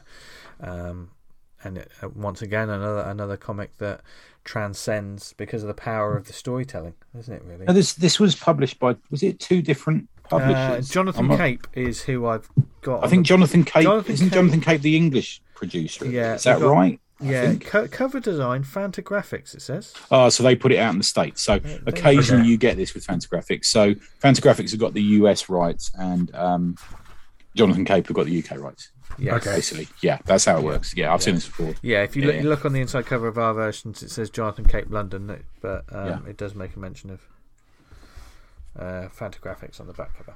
So, Yeah, I mean, go back and find anything of his. Everything from the Conan work onwards. He was a bit of a sort of, when he was called Barry Smith, he was a bit of a sort of Kirby clone. There was a lot of that going on. Not that it was bad. I remember reading the Daredevil stuff and thinking it's fucking marvelous. But if you read the Conan stuff and the Avengers stuff and the X-Men stuff and the Archer and Armstrong stuff and everything onwards and onwards and onwards, he's what a craftsman. What an amazing dude. yeah. Yep. Yeah, so I can't recommend that highly enough, to be honest. I really think you should go and check that out. It's absolutely, and it's such an experience. So yeah. So there you go. That's the main ones, but we got a couple more honourable mentions, haven't we? Yeah. Before we yes. Before we ride off into the sunset. Shall I go with mine? Yeah, go for it. Yeah. So Patrick Sparrow, Comrade Kill, I think it's brilliant. It's just perfect, Pat. Stuff that just made us fucking die. Thanks very much for sending those books through earlier in the year, Patrick. Lips and Pussy Man Fists from Dale Thorpe. Just fucking, he's just letting loose, Daryl. I love working with him and I love reading his own stuff and everything like that. Same for Falpy. Double Justice and Jungle Land, which has appeared in Strangers. Just everything Falpy does. He's a young man who knows what he's doing and is developing a really interesting style. I'm just glad to be along for the ride. So they're my extra ones. There you go. Nice. Dan, what have you got? I've got one which isn't strictly a comic, but I found it very useful indeed, and that's Dave Cook's guide to running a crowdfunding on Kickstarter. A guide to marketing, running, filling a comic book Kickstarter. It's how many pages? 109 pages for a $5. And if you thought, I might want to run a Kickstarter, that you can't go wrong by buying a copy of that and seeing how it's done. And one that was narrowly bumped off of my picks of the year, and that was Ultra Mega by James Harron and Dave Stewart, good, which man. is fucking amazing. I just love it. It's brilliant. So good. Yeah. It seems to be a comic that almost reinvents itself with every issue. It's just, but staying the same theme and story. It's hard to describe because it's so well done. Imagine it's kind of Ultraman and kaiju monsters with a massive spin on it. It's just really well done. I can't wait to see where it goes. So that's my apologies to everyone who I forgot as well, because there'll be loads. Yeah, because of course, there's loads of stuff. If you're thinking, why didn't you mention me? I was going to mention you, but I forgot. So yeah, same with me. Yeah. A couple more series for me that I thoroughly enjoyed this year. Obviously, a Vinyl by Doug Wagner and Daniel Hilliard just finished. I just recently talked about it. I thoroughly enjoyed that. Plenty of serial killers and action going on there. There was the 6 Sidekicks of Trigger Keaton, which almost made my my top 3. Absolutely loved that book by Kyle. I just want to make sure I get it right. Kyle Starks, Chris Schweizer is the name of the artist. There's also Liz Trice Schweizer as the colour assists. Absolutely adored that. That's a book about stuntmen and old school action TV, which is both hilarious and action packed and a bit thought provoking because it's not always pleasant, that book either. And the other one I had was Homesick Pilots.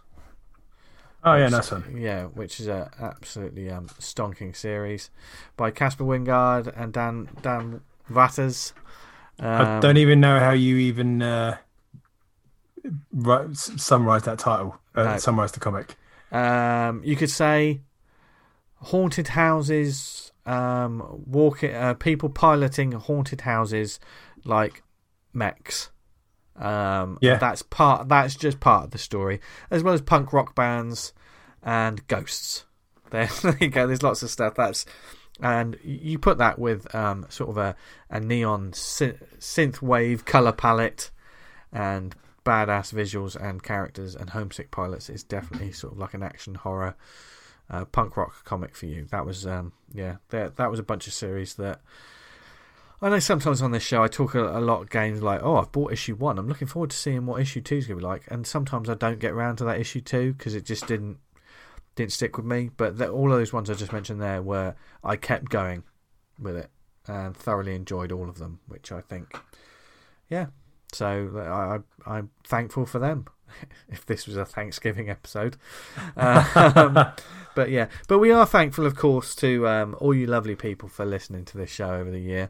It's been another crazy year as things have been on, off. Things have started again, gone back. People are pushing boundaries of creativity and work, and some people have, some comics haven't been released. Some comics have been released and come out of nowhere and absolutely blown our socks off. So we truly appreciate all the support, everything that we've read, we've enjoyed, and everything that you've heard us talk about on this show that we've enjoyed is the reason we're talking about it, because we don't talk about the stuff we don't enjoy. We've whinged a bit this year. We've ranted a bit, and certainly there's a couple of episodes where we'll do a bit of that, don't we? Yeah, we put the world to rights. But I hope that it's in the spirit of comics being nice to the people that read them in a lot of ways. But I mean, what are you guys looking forward to next year? I know that we're going to dispense with the jokes of like, well, 2021 was awful and 2022 is going to be awful as well.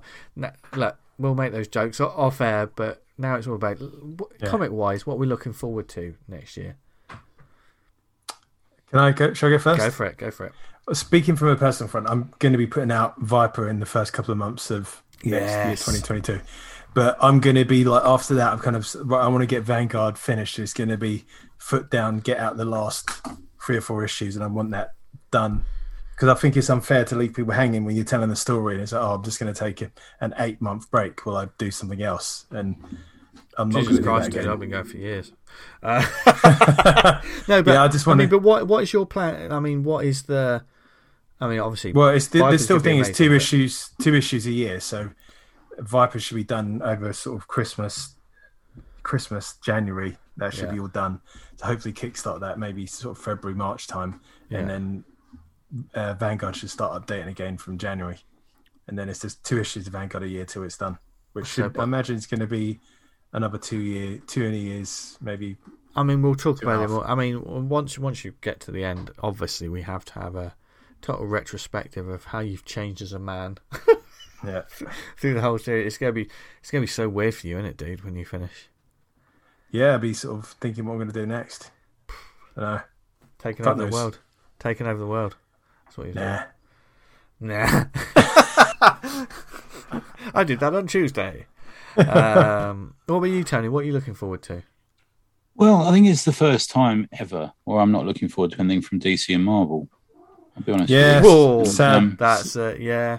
I've bought those comics for 50 years now, and there's nothing really lighting my fire at the moment. Although I do continue to buy them because I'm a mug. But I have to say, I'm looking forward to. I mentioned it earlier, the Enrico Marini book. I'm looking forward to the Alberto Breccia re-releases. I'm looking forward to, hopefully, fingers crossed, touch wood, we get to Angoulême, me and Sam for No Brows. So I'll be looking forward to seeing what's going on there. The Undertaker and a couple of other books out of Europe Comics. I'm looking forward to the next Strangers drop. I've just got the Jasper Jubenville book, so I didn't expect that to come through so soon, actually. So I'll be reading that in the next couple of weeks. And I'll be looking to complete my FemForce collection. Hey. Oh, nice. What ones are we looking for? There's a few left. Yeah, it's not an easy one to find. It's just looking on the fringes these days. I've actually picked up a few mangas. Onward Towards Our Noble Deaths by Shigeru Mizuki I picked up the other day, and I've just started reading that, and it's fucking blowing my mind, actually. Really good. Yeah, for a bit of manga. Look at that. Nice. So just see what's out there, really. Just different stuff. Yeah. The X-Men seems to have run its course. The Avengers seems to have run its course. Batman's just a mess, and I'm looking to see what else is going on, really. But, I don't think it's so much the creators that are putting this stuff out. It's more the attitude and ethos that's behind it all. It just seems complete. It's not about telling interesting stories anymore. It just seems. I don't know what the fuck it's about. It's just not appealing anymore. It's now I'm definitely sort of less about maybe what publishers are doing and more about like individual creators. Yeah, I'm just over all that stuff. Yeah. I realised it's not for me anymore, so I've moved on. Yeah. It's such a loss that we lost Vertigo. It's such a nice breeding ground. I know we got Black Label books and stuff. It's not the same. There is a couple of fringy type books coming out from them, but we need that again. Dark Horse. I've fallen off a bit on Dark Horse. I need to get back into the BPRD stuff again.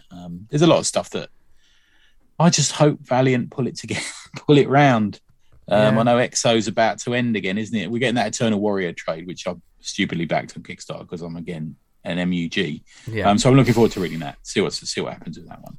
Yeah. Yeah. And from a personal point of view, I know Dan touched on it. I've just written Hercules 5, so Adam's working on that. Obviously, Fur's going to come out in a physical copy for people in the new year to read. I'm just about to finish writing something for Johnny Cannon. There's a load going on with tribute. We've got quite a lot cooking, so that's going to be fun. Yeah. I think is like if you don't see those comics in the world that you'd want to read, make those comics you want to read. Yeah, that's what I'm doing. That's what we're doing, man. Yeah. There'll be something you'll want to read. I think the thing is, it's just a medium. It's just a delivery method. It's not. We're not all in it together. There's all different areas of comics. From fucking Argentina through to Japan. There's all different comics going on, and you will find something that does strike a chord with you, as we all have have. Yeah, it's described. I just don't think Marvel and DC. I think it's just being very boringly safe at the moment. I don't think they've got the talent on board anymore because they're going to Image and they're going elsewhere and stuff. But fingers crossed, Marvel and DC pull it round. That's all I'll say. Yeah. I'm looking forward to whatever series I'm going to talk about at the end of year list next year.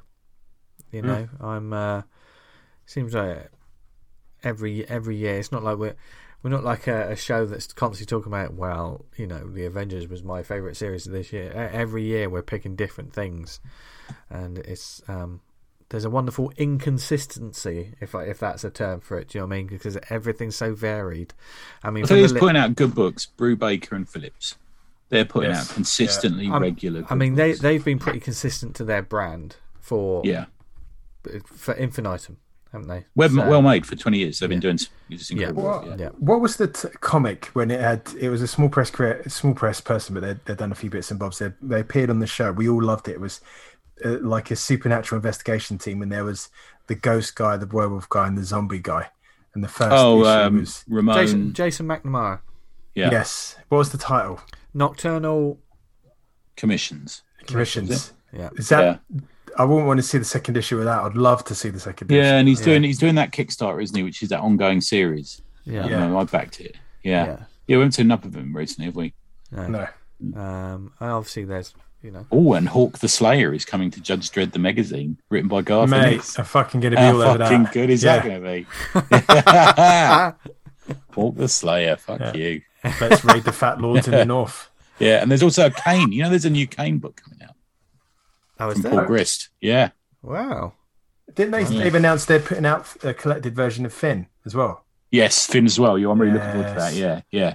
Which is kind of like the lost book, isn't it? A little bit compared to some stuff. Pat's been going on about that for a while. I think I'm feeling a real nostalgia tip, sort of like begin at the moment, and I think I'm gonna possibly delve back into a few of the old like UK weeklies and some of those old sort of characters and stuff like that. And how's your personal project going with the? The Stormforce collection? Yeah, that's one of the things I that's been on hold for a long while, but now maybe it's time to dust it off and continue with it and get back on eBay. I need to. I think the that book fair, the comic thing on a Sunday, that's prime hunting ground. Comic Mart. Yeah. Should call it the Stormforce saga. Yeah, well, it will be in the end. I missed the last one because I was out with the Satanists one night, but looking forward to that. Out with the Satanists, classic. The old Satanists. Which, just for reference, because I don't think we talked about it, because we recorded early, you were at a satanic fair, weren't you, Tony? Oh, we didn't talk about that, did we? Yeah. So me and Adam did the Satanists flea market in Islington, and it was all that you would expect. It was... But do you know what? I said this to Adam at the time. There was none of that sort of nonsense with the sort of one-upmanship that goes on at comic conventions.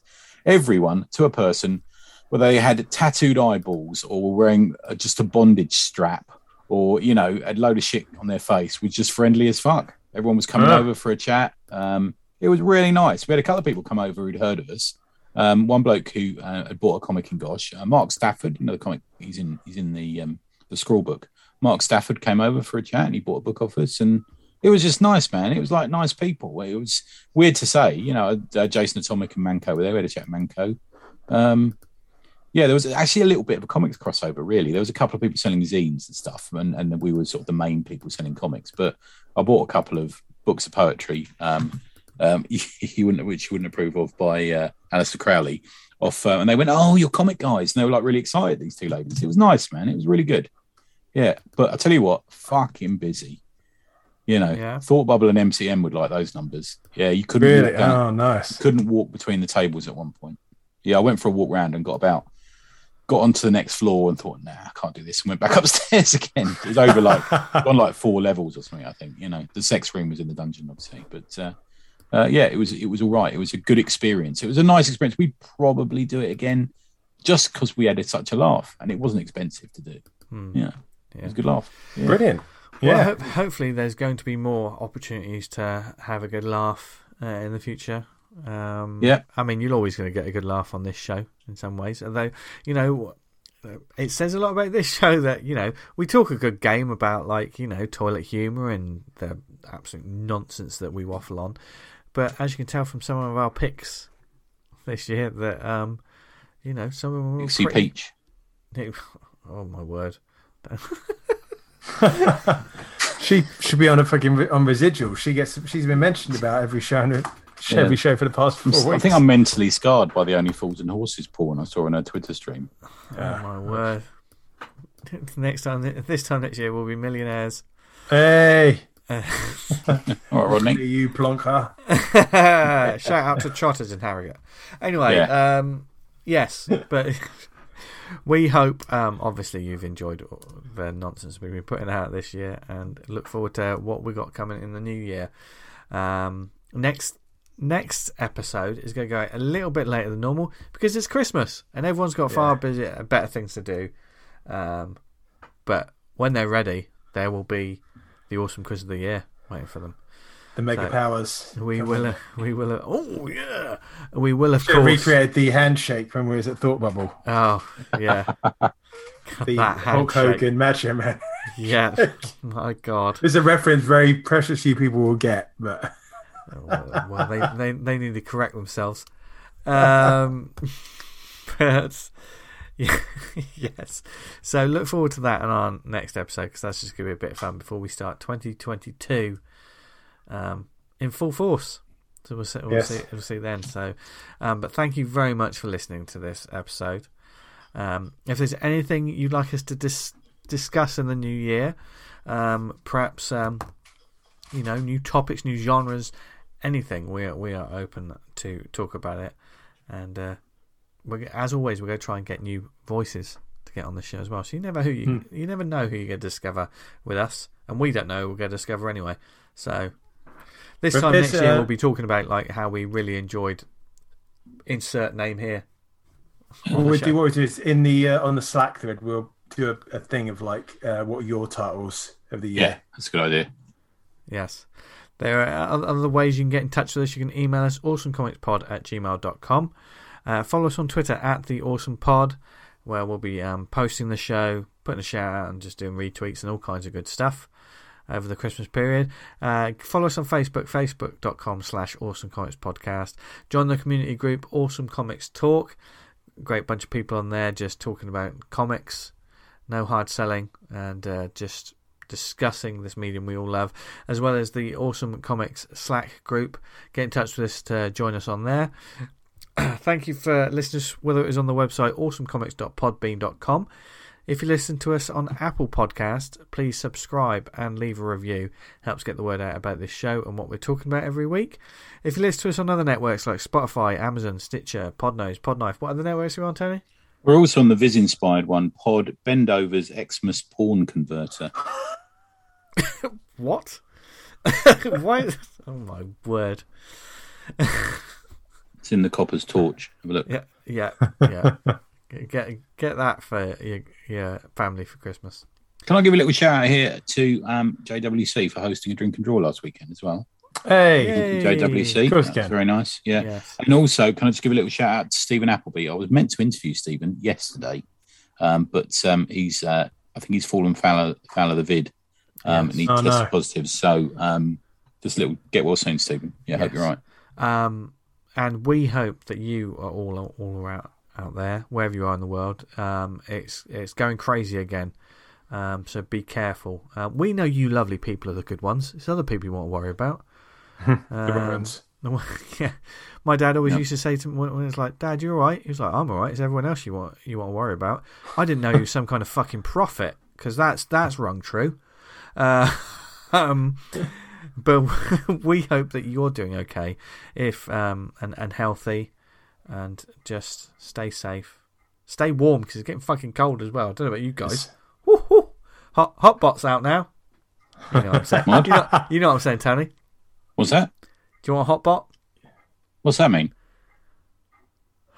Look it up. Get Anyway. the hot water bottles. Hot water bottle. Oh, I thought you meant it was a bottom thing. It's always a bottom thing with you. Where can people find us online, etc.? Tony? Patreon.com/tribute press. We're about 10 pages into fur, so come and join us. Yes. Which is fucking awesome. Dan, where can they find you? Patreon.com/Vanguard Comic, where I'm really trying to not spoil any of the Viper stuff, so I'm putting up what I can. You guys even haven't seen it, have you? The ending for this? No. I'm playing my cards very close to the chest. Ooh. Very close. Loads You'll find of out all boning. there is boning in the comic. Brill. Good. Oh, that's what we're here for. What? Yeah. Pay money for. You can follow me on the socials at Jester Diablo. Thank you again for listening. We hope you have a brilliant Christmas, a New Year, wherever you are in the world, and and stick with us, because we're going to keep talking about comics, whether you like it or not. I mean, seriously, if no one was listening, it'd just be us three sat in a room just talking to each other. Talking comics, yeah. Still do it. We still be doing that. We just happen to record it, and occasionally I have to edit out wee breaks. Yeah, I needed a wee. I've been eating all this soup recently. It's driving me nuts. Yeah. We'll go through, yeah. Do you eat soup? I don't know. It's quite chunky. Oh, Drink soup and chew on the other bits. No, I think if it's got a chunk in it, it's eating, isn't it?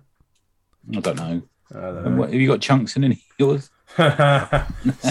It's a question that's plagued us through the ages. A tale as old as time. As you can tell, we're going to continue to ask the hard questions on this show.